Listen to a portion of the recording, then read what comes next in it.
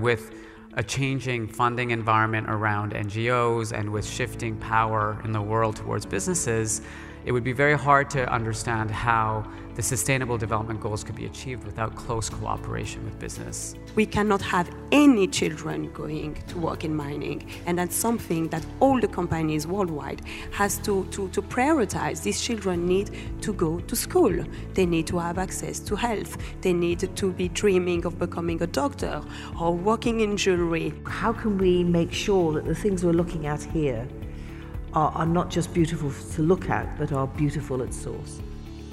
Hi, this is Imran Ahmed, founder and CEO of the Business of Fashion, and welcome to the BOF podcast. This week, we have a very special episode in store for you. We're headed to the Basel World Watch Fair in Basel, Switzerland. Each year, movers and shakers from the watches and jewelry industry gather in Basel to do the business of watches and jewelry. In fact, one company executive told me that 30% of their entire annual business happens in this 1 week in Basel. But this year, amidst all of this wheeling and dealing, we held a special conversation about the future of sustainable jewelry. It was the first time that the Basel World Watch Fair has had this kind of conversation, and we were pleased to speak to a series of experts to understand how our industry and that of watches and jewelry can move towards more sustainability, thinking along the lines of the United Nations' 17 Sustainable Development Goals.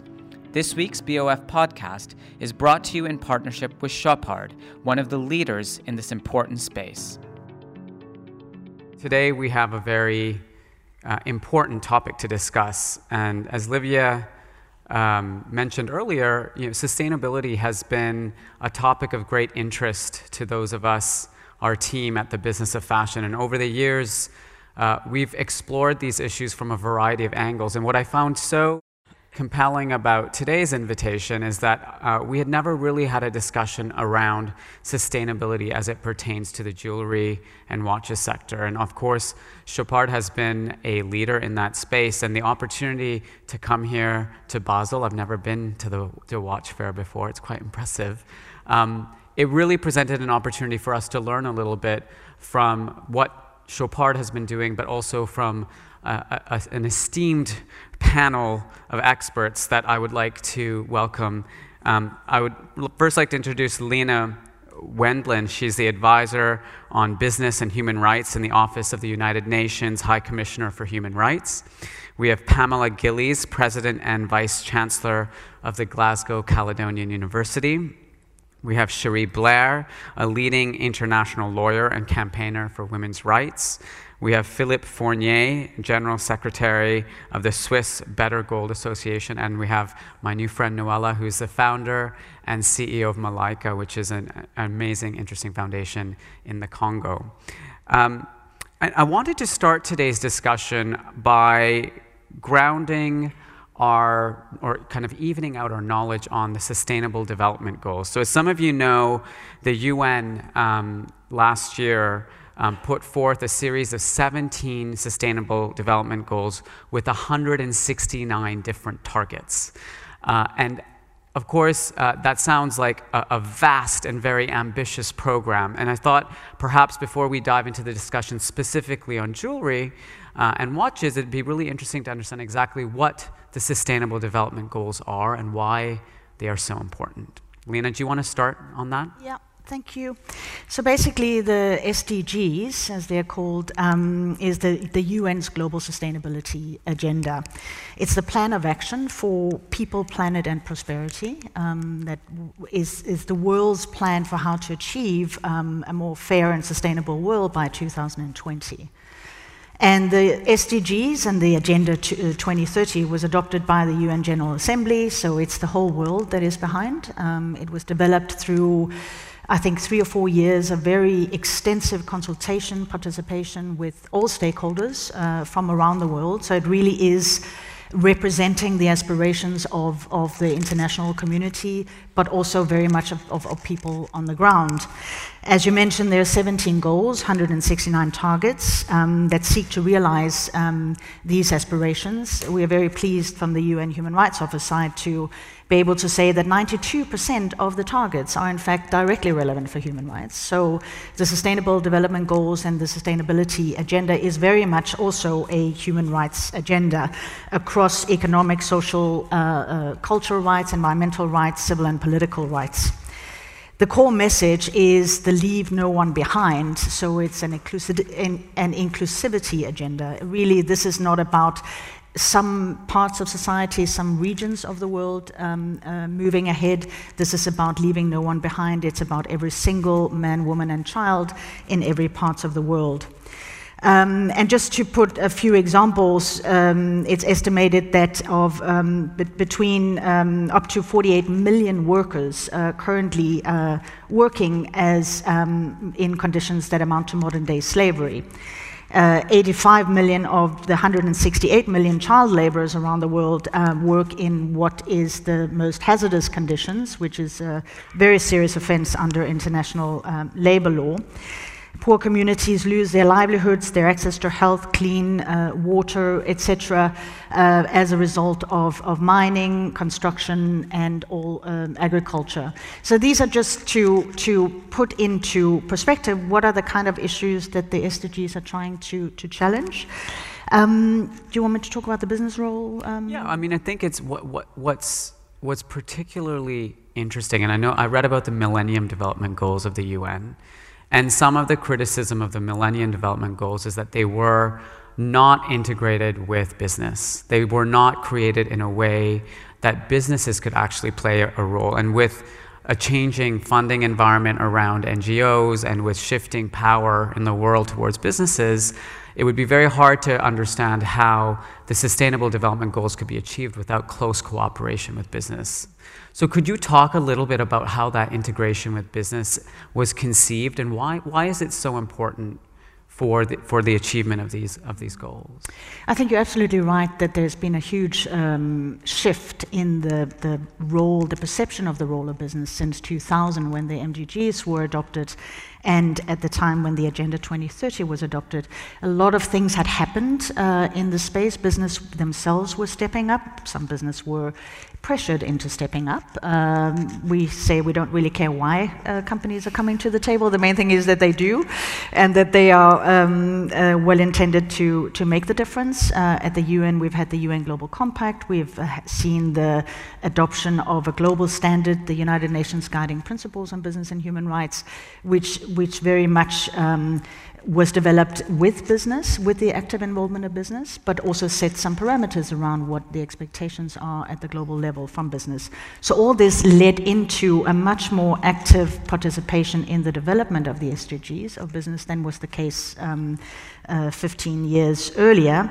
And that is directly reflected in the SDGs. We have one goal, Goal 17, which mentions the role of partnerships, public-private partnerships. But there's also a reference in the agenda to the responsibilities that business have to respect human rights as they are being welcomed and urged and encouraged to also contribute to the realization of these goals. So basically, when it comes to the role of business in the SDGs, we have 4 asks, if you wish, 4 expectations. The first one is that business, both in the context of SDGs, but also, I should say, any other context, put respect for human rights at the heart of how business is done. That while companies go about doing their business, they ensure that they do not harm people. That's the baseline responsibility that every company have, and we have, as I mentioned, the UN Guiding Principles on Business and Human Rights, which sets the framework and provides a roadmap for how to achieve that. Then the second one is the encouragement to engage in collaborative initiatives to tackle systemic challenges, because many of the issues we're talking about, it's not the fault of one single company or one single individual or one single country even. They reflect systemic challenges across value chains, across geopolitical fault lines, and requires collective action in order to be able to address them. And thirdly, ensure and contribute to an effective regulatory environment. I think an important message as well is that business can and should not do this on their own. We can't say, oh, okay, governments are failing, they're not doing what they're meant to be doing, so now we're looking to companies to do this. No, there has to be, and the role of governments in providing the proper environment for companies to operate with respect and do this positive contribution that we're all looking forward to is necessary. And finally, expecting companies to be accountable and transparent. So it's fine to say we are doing good, we are contributing, but actually being able to also demonstrate and if challenged, being able to demonstrate how that positive, respectful behavior is being achieved. And to be able to measure it, right? Because what's really interesting is that there's not just a bunch of goals, there's a bunch of targets as well. And every organization, whether it be a private one or a public one, has a role to play in that. Pamela, you have some personal passion and interest in the idea of public-private partnerships. I'm just wondering, what do you think happens around the world if companies don't engage with these sustainable development goals? What is the risk to the achievement of the targets? Well, as you know, Imran, I'm speaking to 32 CEOs in New York City, CEOs of the largest retail companies in the fashion sector. And I can explain to them now that we can measure these goals. That's what I love about the Sustainable Development Goals. They are tough targets, like no poverty, but you know, there are intermediary things we can measure towards that ultimate goal. And we now have evidence that we can share with these great businesses to show them if they don't engage with the goals, then their profitability will suffer and their productivity will suffer. So they know they should engage because there's a moral requirement to do so for people in the planet. But you know, if you can show them that if they engage effectively, then they will still be profitable and in fact could be even more profitable, then you get wholehearted engagement because they've got their little shareholders on their shoulders. The other party that they have on their shareholders is the customers, right? What role do customers have to play in kind of sparking some of these companies? Not all of the companies are as proactive as Chopard, but you know, there's a lot of companies that are still not actively engaging. I mean, what role can customers play in getting these companies to start engaging with the goals? I think there's definitely a social movement now. There's an awareness that customers, especially young customers, are really interested in sustainability. So I think that's the first thing. And I think most of our CEOs in big business do understand that. Their challenge is how to meet the sustainable goals whilst maintaining profitability. Can I give you a wee example? I would love an example. Because, you know, we can help our CEOs to make baby steps along the way that will then encourage them to make the big step to dealing with some of their human rights issues in their employees in Africa or in Bangladesh. We worked with a really famous company which used to put little metal pins in all of its dress shirts for men.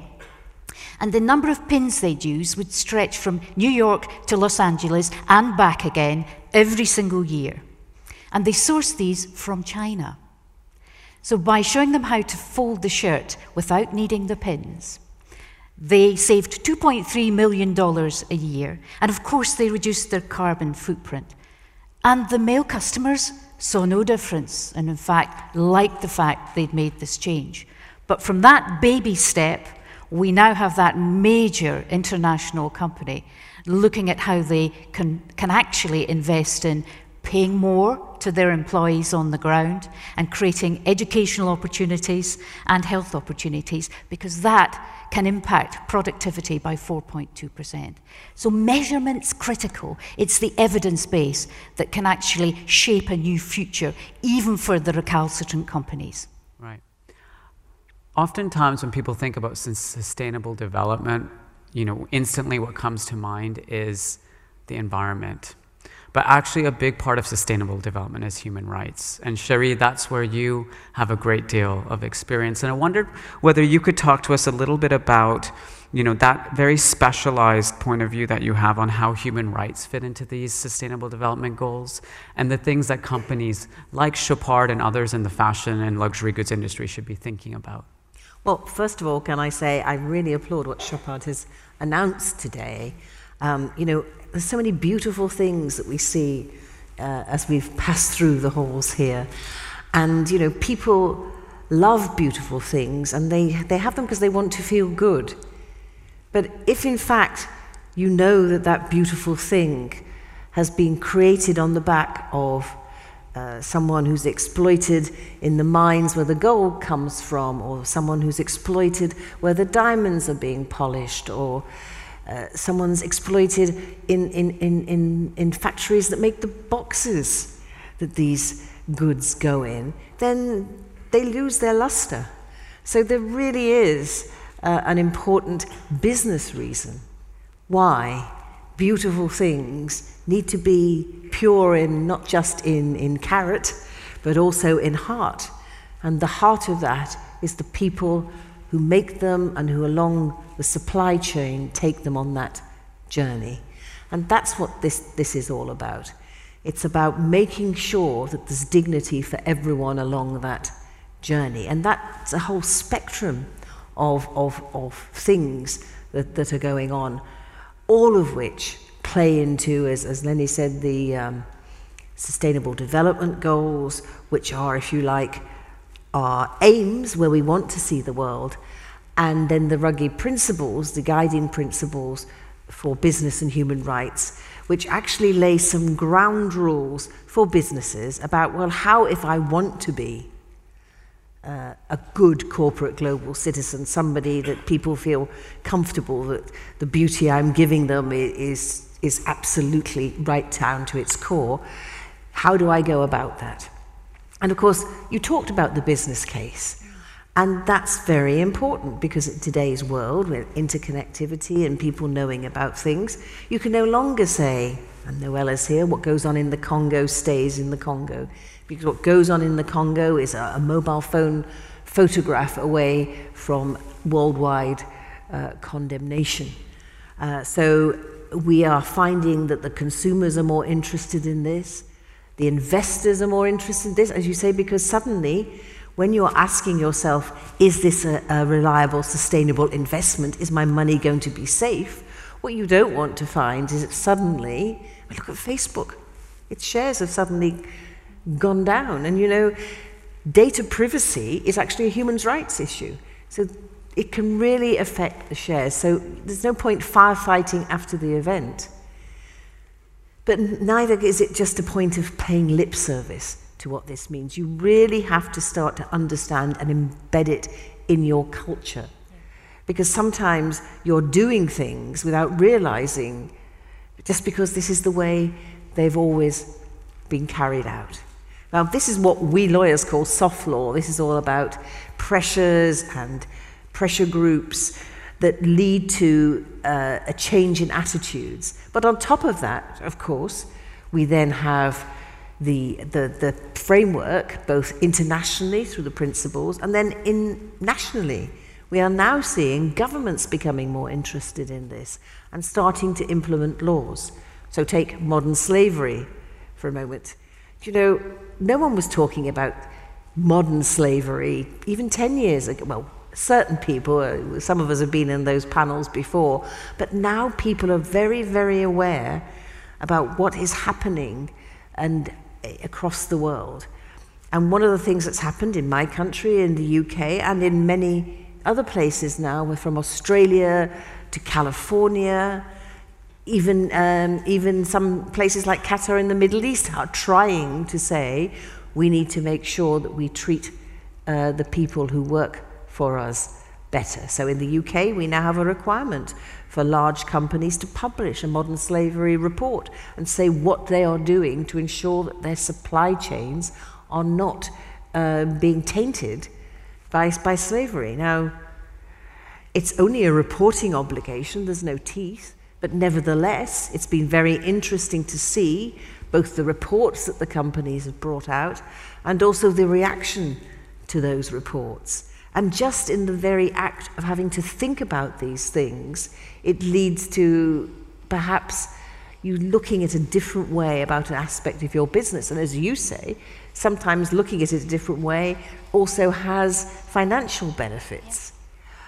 The other thing, a big human rights issue that's been happening and has been affected by the law in my country at the moment, of course, is our gender pay gap reports. And we're very conscious again because fashion and film industry all come together. So we've seen the Me Too movement, we've seen the arguments about equal pay, and now in the UK, companies who employ over 250 employees have to publish their gender pay gap. And surprise, surprise, there's not been a company yet that's been able to say there's no gender pay gap. In fact, if they did, I think people would probably think something is not, they weren't telling the truth. But what has happened is that we've seen not only a pay gap, sometimes 30, 40%, the big accounting firms, 30% difference, 40% difference in their median pay to men and women. And then if you look at their bonuses, men are getting 70% more in their bonuses than women. Now, is this just natural? Is this the way it is? Or is it about systemic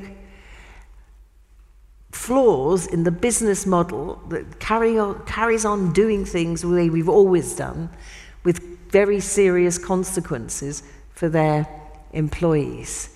So it's about getting ahead of the curve, because I don't think we're going to see the end of just reporting.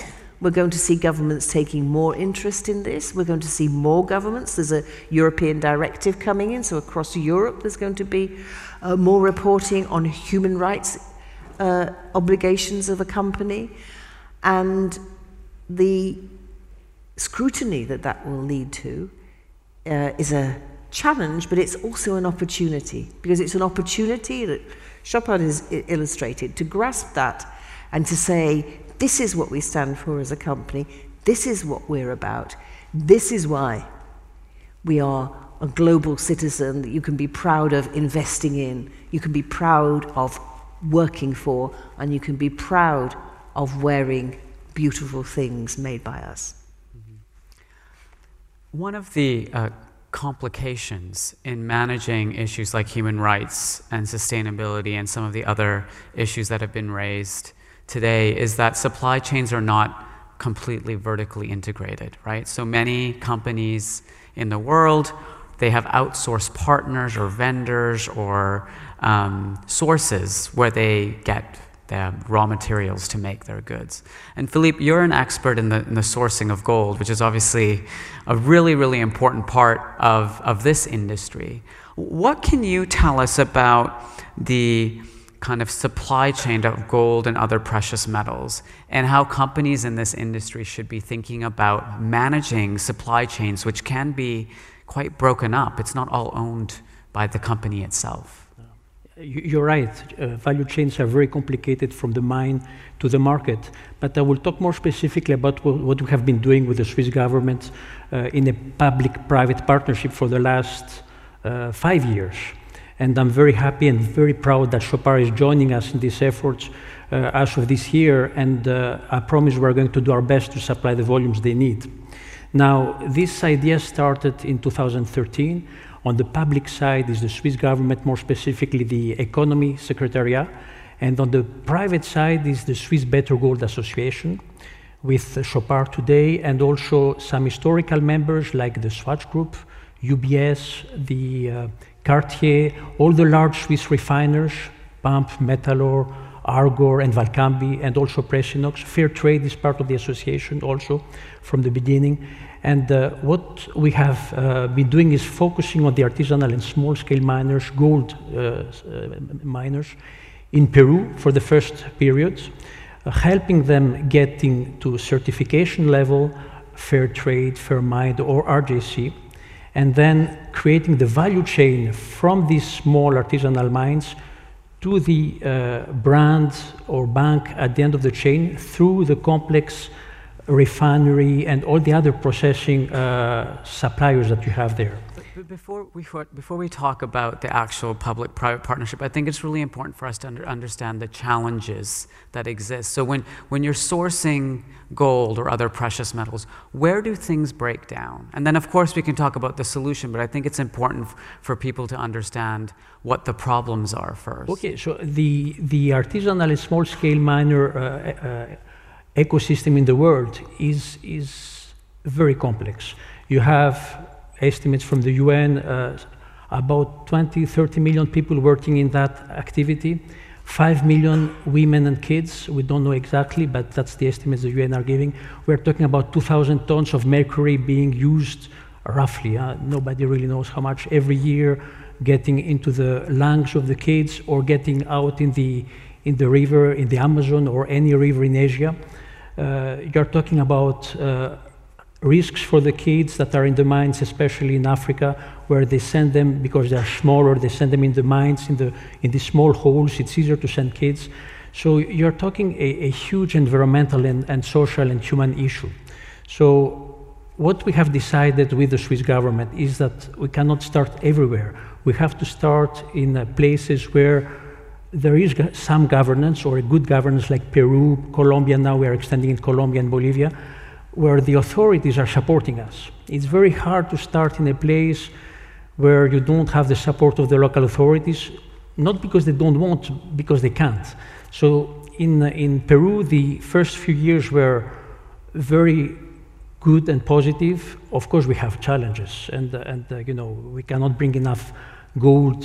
As you have heard, you know, many brands like Chopard or Cartier don't have enough of this gold, but we have seen a positive trend. We have seen that more and more artisanal miners in Peru want to make the changes to get to certification level and supply directly international Swiss refiners rather than selling their gold to corrupt in-betweeners in Lima or in other areas in Peru.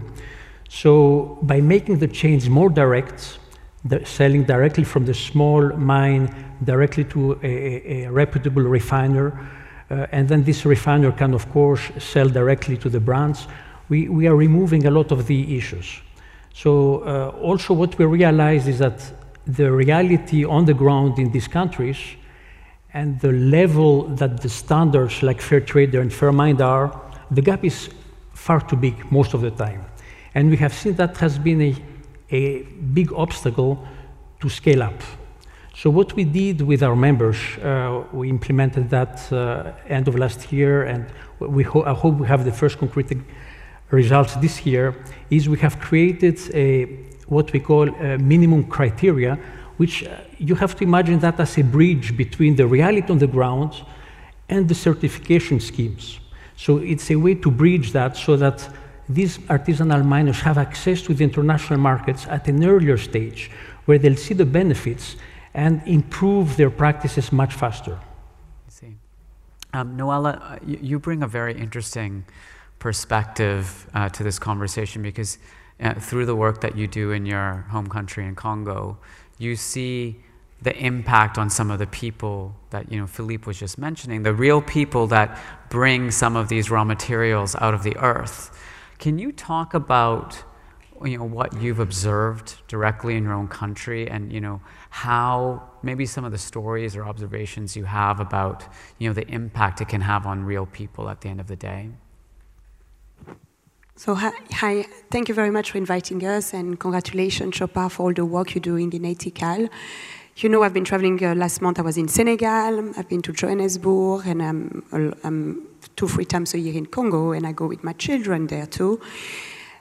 I'm seeing lorries living, I was born in Lubumbashi, one of the richest provinces in the world in terms of mining. You have the cobalt, you have coltan in the east side, you have the uranium. You're seeing everyday lorries living through Zambia, going through Johannesburg. The problem is mining companies sometimes go to countries and they say, okay, we're going to create community program. We're going to create a school, a hospital, what else? First of all, can you listen to the community? What is their needs? What do they want? They want good salaries. They want good living. They want to work in good conditions. We need to stop bringing the materials out of the country.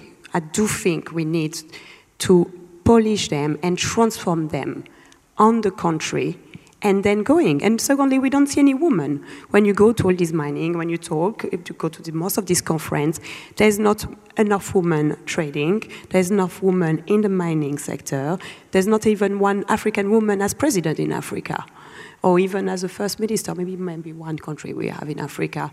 So there's a completely new way of thinking. The young generation that's, like I said this morning, is 60%.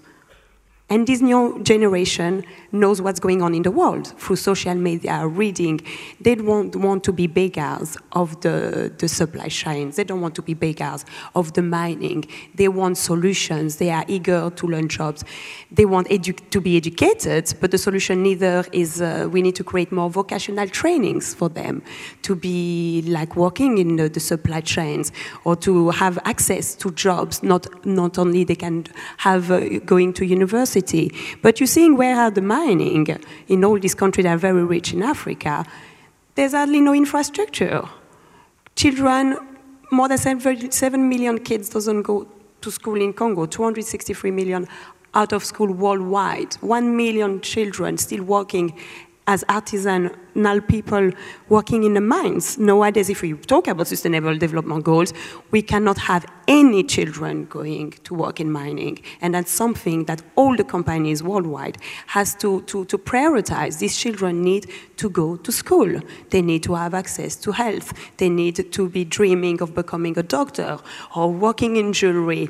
And these people that working in mining, do they dream one day to have a necklace or a ring?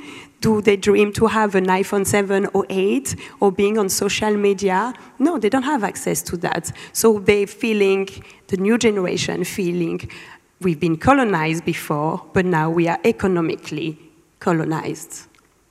But I think the point about all this is, you can't expect business to do this on its own. And that's why going back to the Sustainable Development Goals, going back to the principles, it has to be a cooperative venture on so many levels. Partnership. Because as you said, you can't do everything if the government isn't cooperating. And we have corrupt governments. There are people in the Congo who are very rich indeed, and who are taking the people's wealth for themselves, and that's not just in the Congo.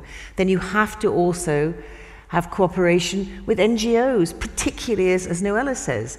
NGOs on the ground, because they're the ones who actually know what's going on, and they're the ones who have the voice for the people. And then you also, of course, need to have the help of business, not just because business has great skills in finding solutions. I mean, these are the things businesses are good at, but also because businesses are citizens like the rest of us, and we all benefit when everyone works together. So this is not something that Chopard's going to be able to do on its own.